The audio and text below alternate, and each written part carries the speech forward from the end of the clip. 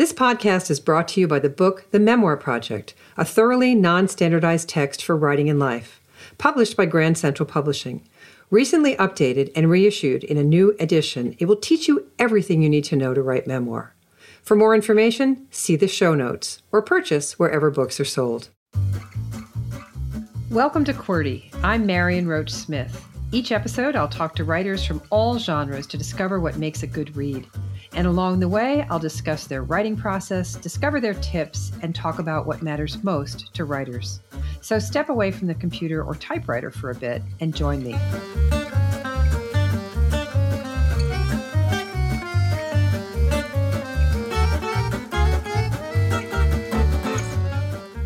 Today, my guest is my dear friend, David Leite. He's the author of the fine memoir, Notes on a Banana, a memoir of food, love, and manic depression, and the author of the award-winning The New Portuguese Table. He's the founder and talent behind the great website, Leite's Culinaria. He's a podcaster, one of my favorite YouTube personalities for his videos, frequently co-starring with his partner of many years, who all of us know as The One. And he's currently working on a novel, and he was until recently my co-host on QWERTY, but he needed to move on to make room for his other obligations. So we are considering this his exit interview. Hi, David. Hi, Marion.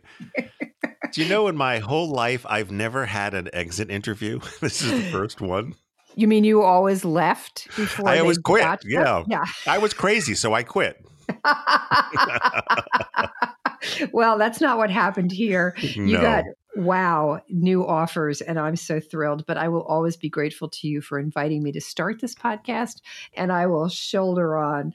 So You will. I had to stop and think and realized I first read you in Martha Stewart.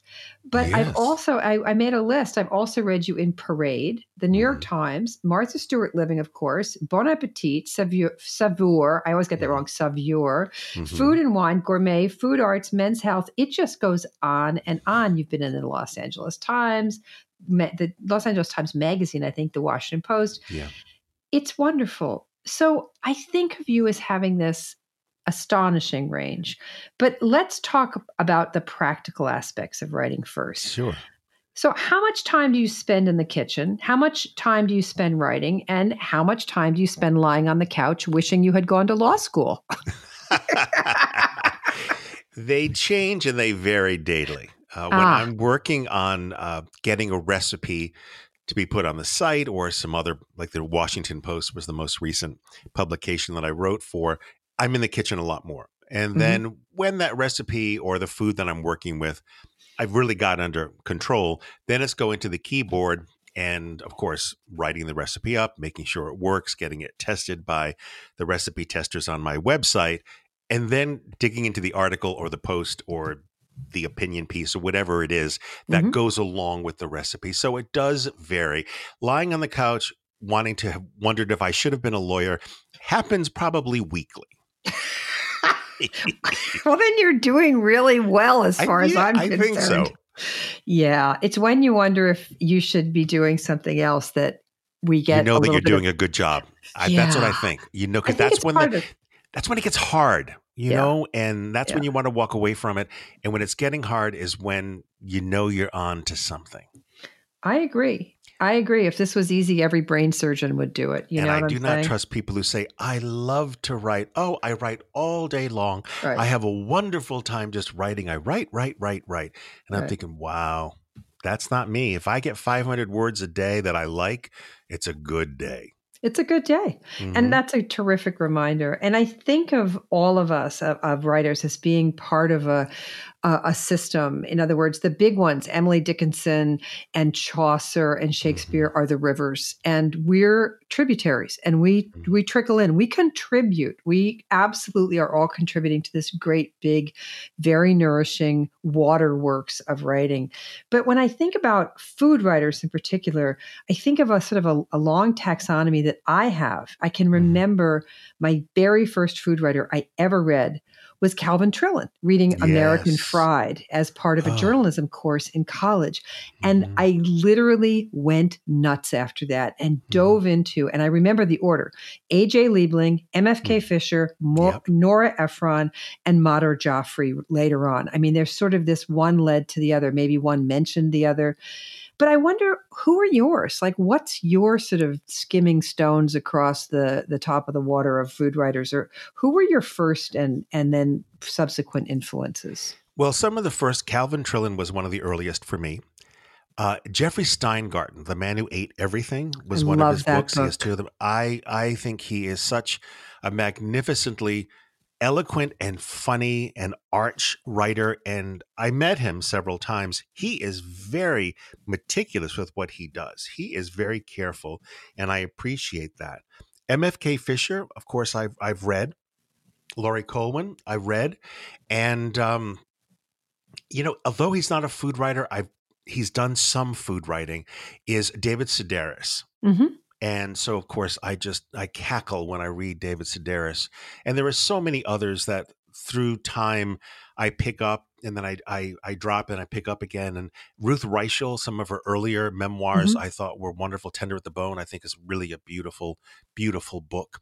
It is. And those are some of the major influences or the major people that I turned to early on in my career.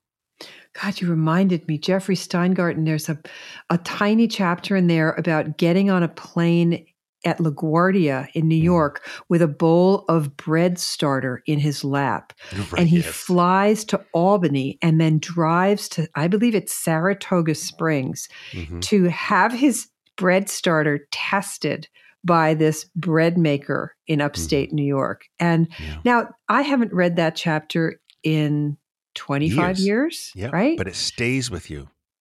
And Laurie Right? Coleman, yes, everything she ever wrote. And she died so tragically young. What a terrible loss. Yes, Oh, absolutely. so you jumped on the online world, despite being a writer and knowing what you wanted to do. You jumped on the online world the minute it seems like the internet was available to be populated, and you made a space for yourself. Yeah. And I love that. I love that you have this long history, and it shows in your website. It's just so textured and layered.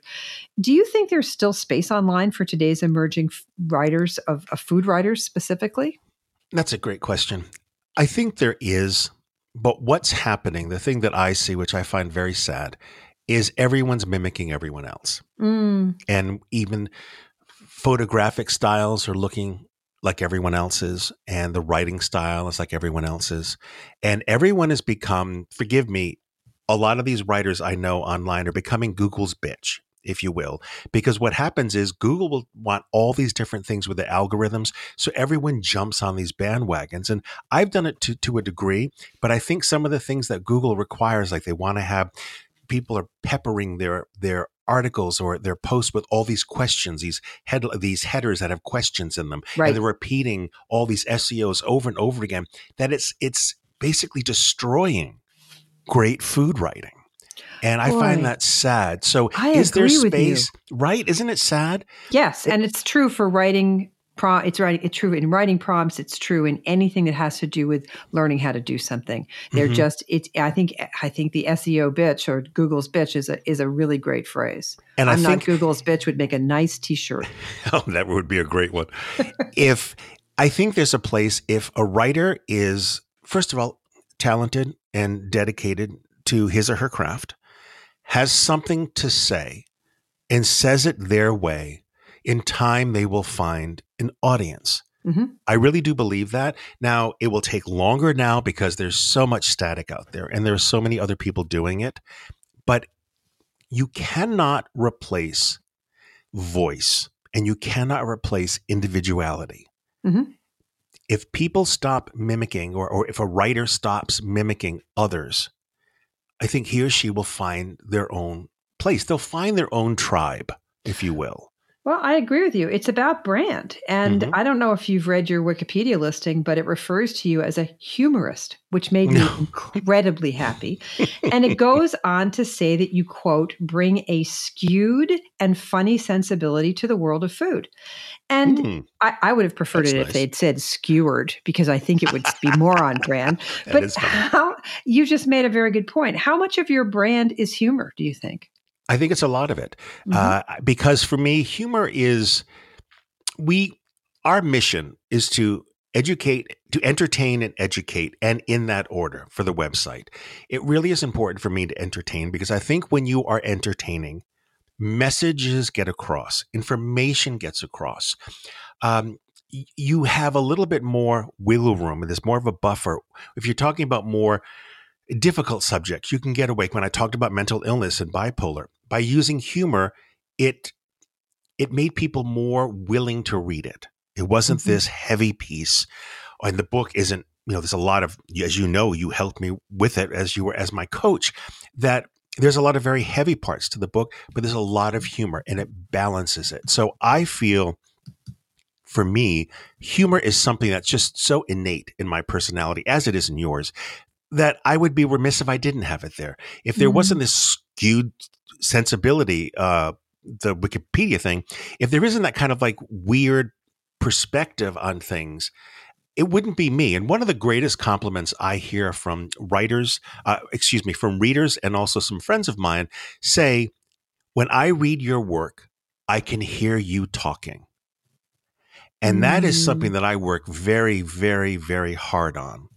And it's not just writing conversationally, but it's writing rhythmically. It's writing syntactically. It's writing with longer or shorter sentences. Where do you use rhyming or any kind of clanging or alliteration? Those kind of things are important to me because I want to be able to get something across. And I want to slip it in, like sort of like stealthily slip in maybe a message about something. I love that. And when I look at your career and I think about the milestones, and there are milestones here, and I know you don't read your own reviews. I know you didn't even used to listen to our episodes. Podcast. No, I've not listened to You're one too of them. funny. So I know you didn't read your Wikipedia entry because I just know you, but I figured I had to set that question up. But I also know how hard it's been for you to get to the work because we've talked about it. And your book, The New Portuguese Table, won the 2010 First Book Julia Child Award. And it's an amazing achievement. But in your case, it's an even bigger achievement than most people know because there's a remarkable story about how you came into yourself when you came home to your cooking. And it's one that you've chronicled in several places. But so let's talk about how you do that. You've got this amazing backstory, first of all. In just a few sentences, the background that I remember so well is you went on this trip to Portugal where you literally go to the home of your ancestors. You you knock on the door. When they open the door and they realize who you are, one of the many things you ask is to be shown a wall oven that your family had told you about. And until that time, you had kind of been unhappy and searching, and you had tried acting, you had tried waiting tables, you had worked in marketing and more. And then this.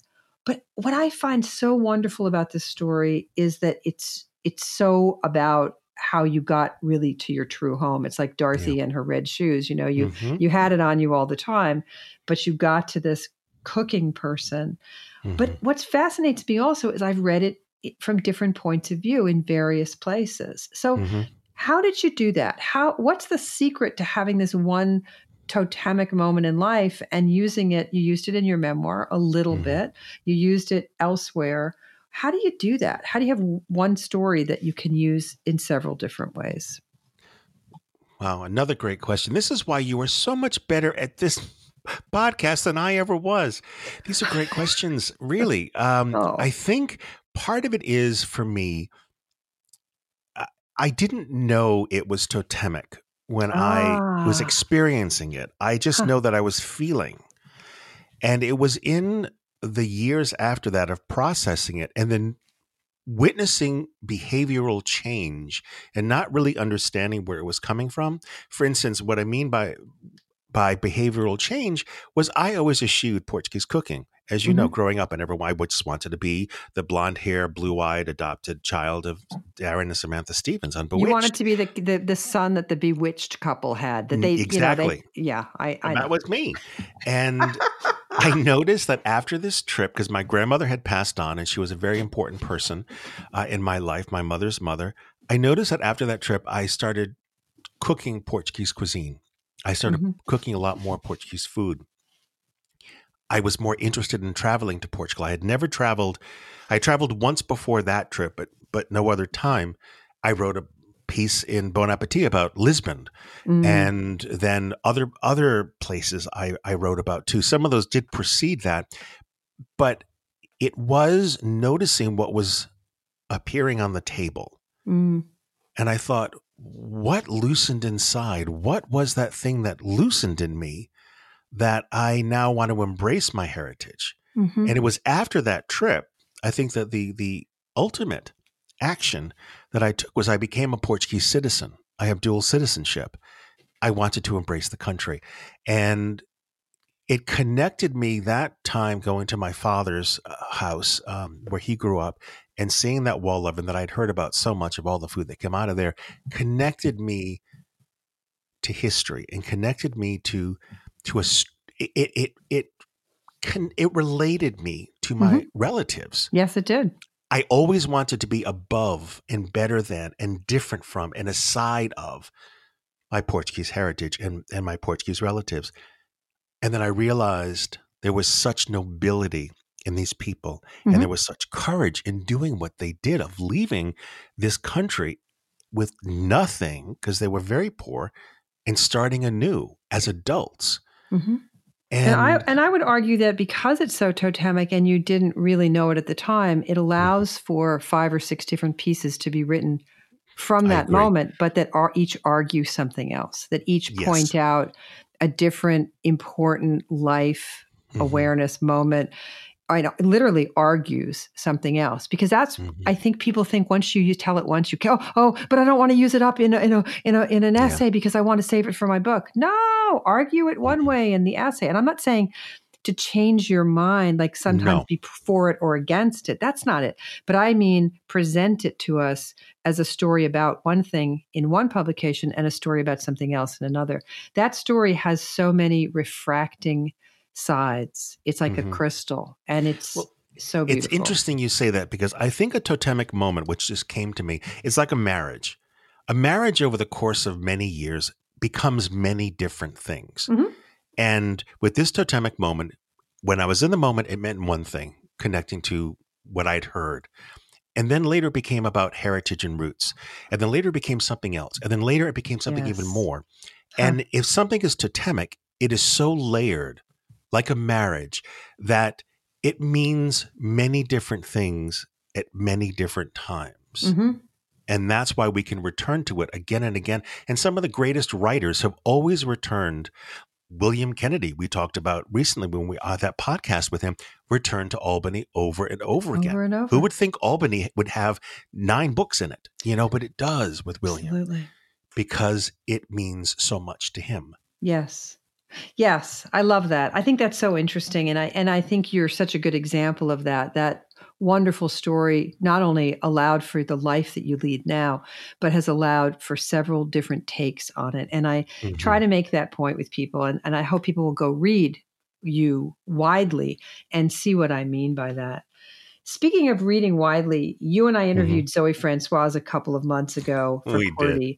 And that would be Zoe Francoise, who's the author of the books that total, what did she say? It slips my mind, 800,000 copies in print. Close to, it's probably 1 million now. Yeah, the way it not sells. that we hate her. I mean, we tried, but it's impossible. She's thoroughly gorgeous inside and out. She's generous. She's delightful. And damn, her 5-minute bread really works. So it does. Let's just talk about those food writing superstars. We touched a little bit on, is there room online for the newbies?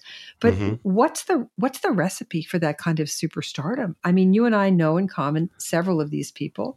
Right. And what makes somebody rise to the top like that? Do you think it is the brand? I mean, we talked about humor, we talked about brand, but what do you think it is that keeps Zoe I mean, obviously she had a brilliant idea in the 5-Minute Bread, Right. which she told us all about. But how about the other ones, the David Leibowitz's, the whomever? What is it? Mm-hmm.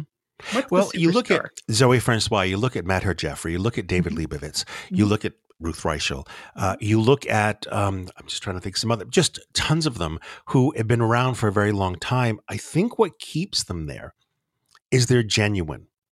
They are who they are to their audience.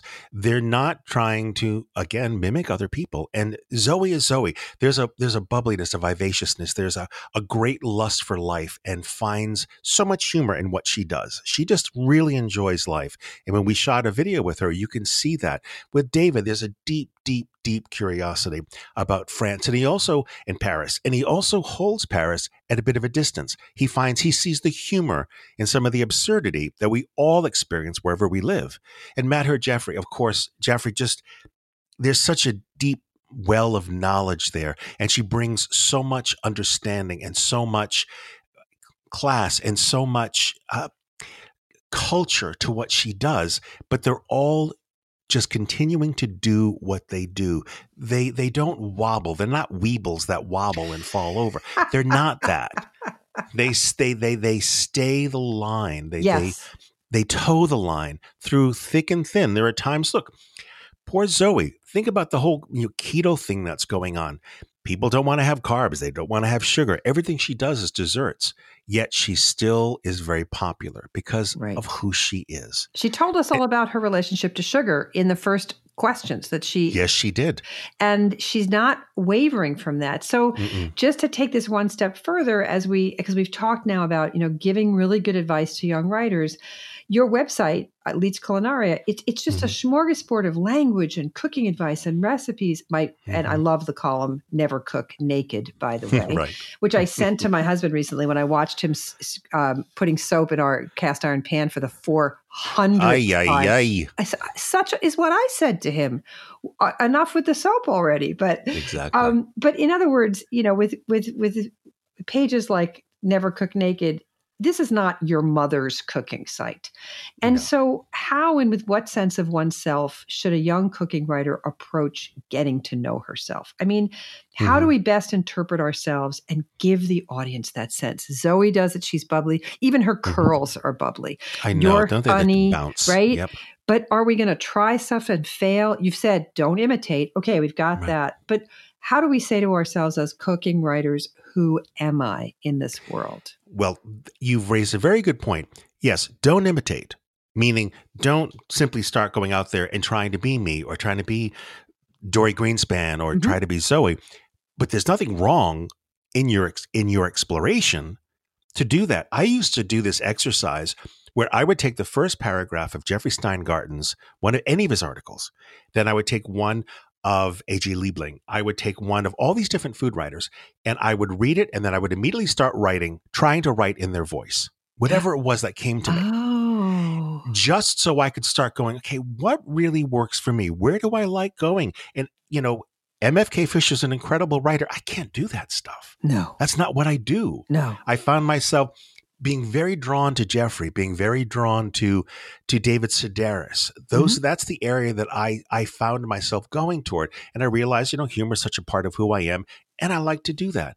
And so I think there's nothing wrong in experimenting and imitating others to really get yourself. Even you think about the old way, we're talking, hundreds and hundreds of years ago, how a young painter would learn to paint. They would work with a master. And they would apprentice with a master. They would do a lot of sometimes the initial work, and the master would come along and then take it from there.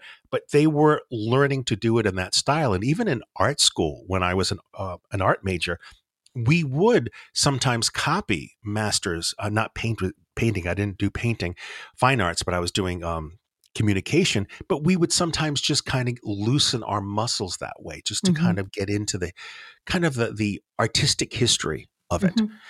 There's nothing wrong with doing that. But then once you find where the weight of your talent lies, that's where you start putting roots down. Find where the weight of your talent lies. That's a lovely phrase. And I love the word weight in there, and you can feel it. I wrote a piece on my blog not long ago about voice, about finding your own voice. Very good and piece. After a very smart friend of mine said the following thing to me: we're only dishonest when we're afraid. And Yes. I just felt my whole being settle down when she said that to me. And I thought, that's the lesson about voice, isn't it? It is. It's not being, we're not dishonest in the bad sense when we imitate, when we walk on the coattails, when we try to sing the song the way it's sung by William Kennedy. We're not dishonest. We're trying to get to a gracious place. But at some point, you'll feel the weight of your own self, and that's the weight to follow. That's just a very good thing to contemplate, I think, as we go forward. So as you go forward, you're changing. You're doing new things. I know, because talking to you, I hear about these and I watch these videos you're making. And so can you just tell us a little bit about what you're doing now that's new so people can follow along and understand this ever expanding platform that is David Leite? Sure. Well, I am working on a novel, but I think I'm not a normal, well, maybe I am a normal person, a writer. It comes and it goes, it ebbs and it flows. I hate it and I put it away, then I bring it back out again. When you have a memoir, you can hate the process of putting it down, but the plot. It's kind of hard not to know the plot of your own memoir. Yeah. But with a novel, sometimes I go, I know exactly what it's going to be. And then I go, God, no, I don't. That's the plot to Oedipus or something. And then you kind of go, okay, I'm putting it away. So I am going back and forth on that. And moving into 2020, we're going to be doing a lot more video on the site, because I think that, well, first of all, it's one of those Google bitches things that we need to do. Yeah. But people have been asking for it a lot more. People have always taken to the one in myself in words and in stories. And I was very delighted by that.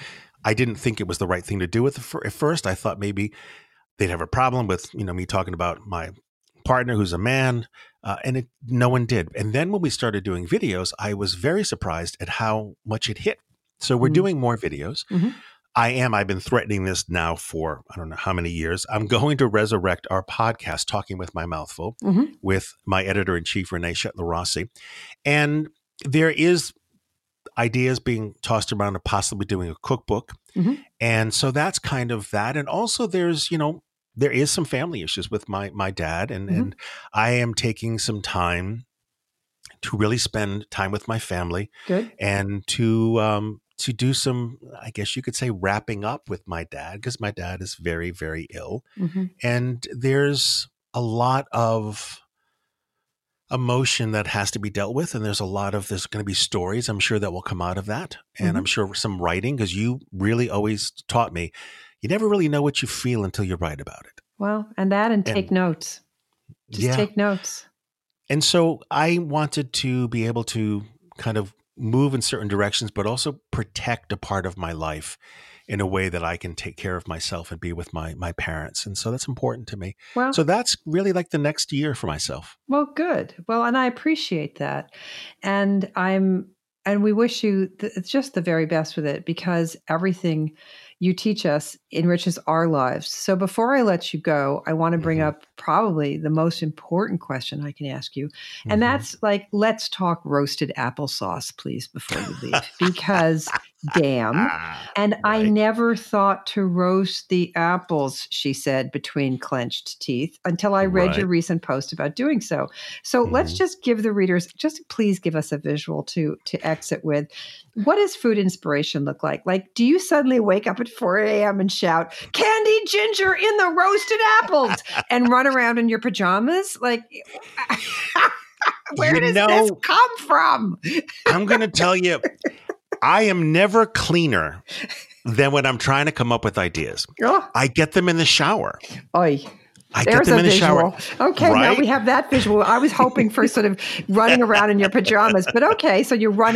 Do you run out of the shower? Do you stay in the shower? How does this work? I stay in the shower, and as a matter of fact, my old assistant Annie, when she was working with me, gave me as a gift a pad that you would put. It was waterproof pad that you put in your shower stall, so you could take notes. Fabulous.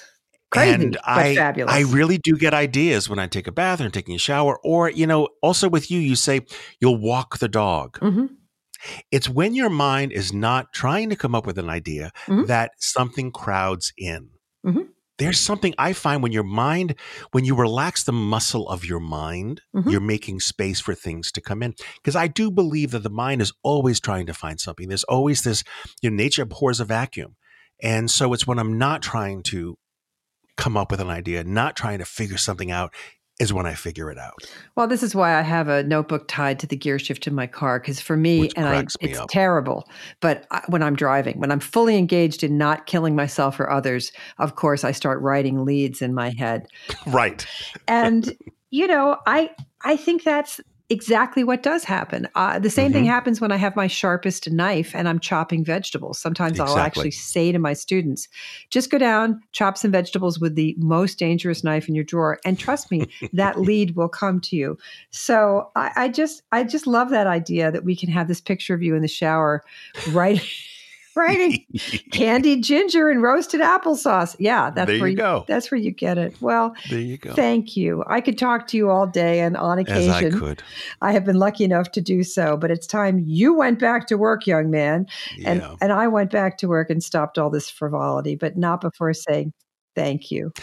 Thank you, my friend. Also, and I have a message for your listeners. Oh.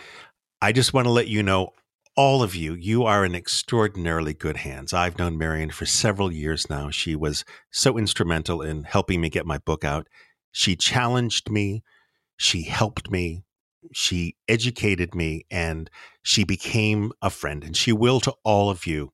Anyone who's interested in writing, you're in the right place with the right person. Thank you.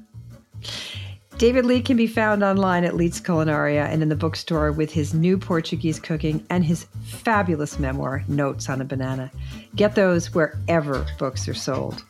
Want more? I run full transcripts of all episodes on my website, marianroach.com, which is where you can also learn about the many online classes I teach in how to write memoir. Meet me there.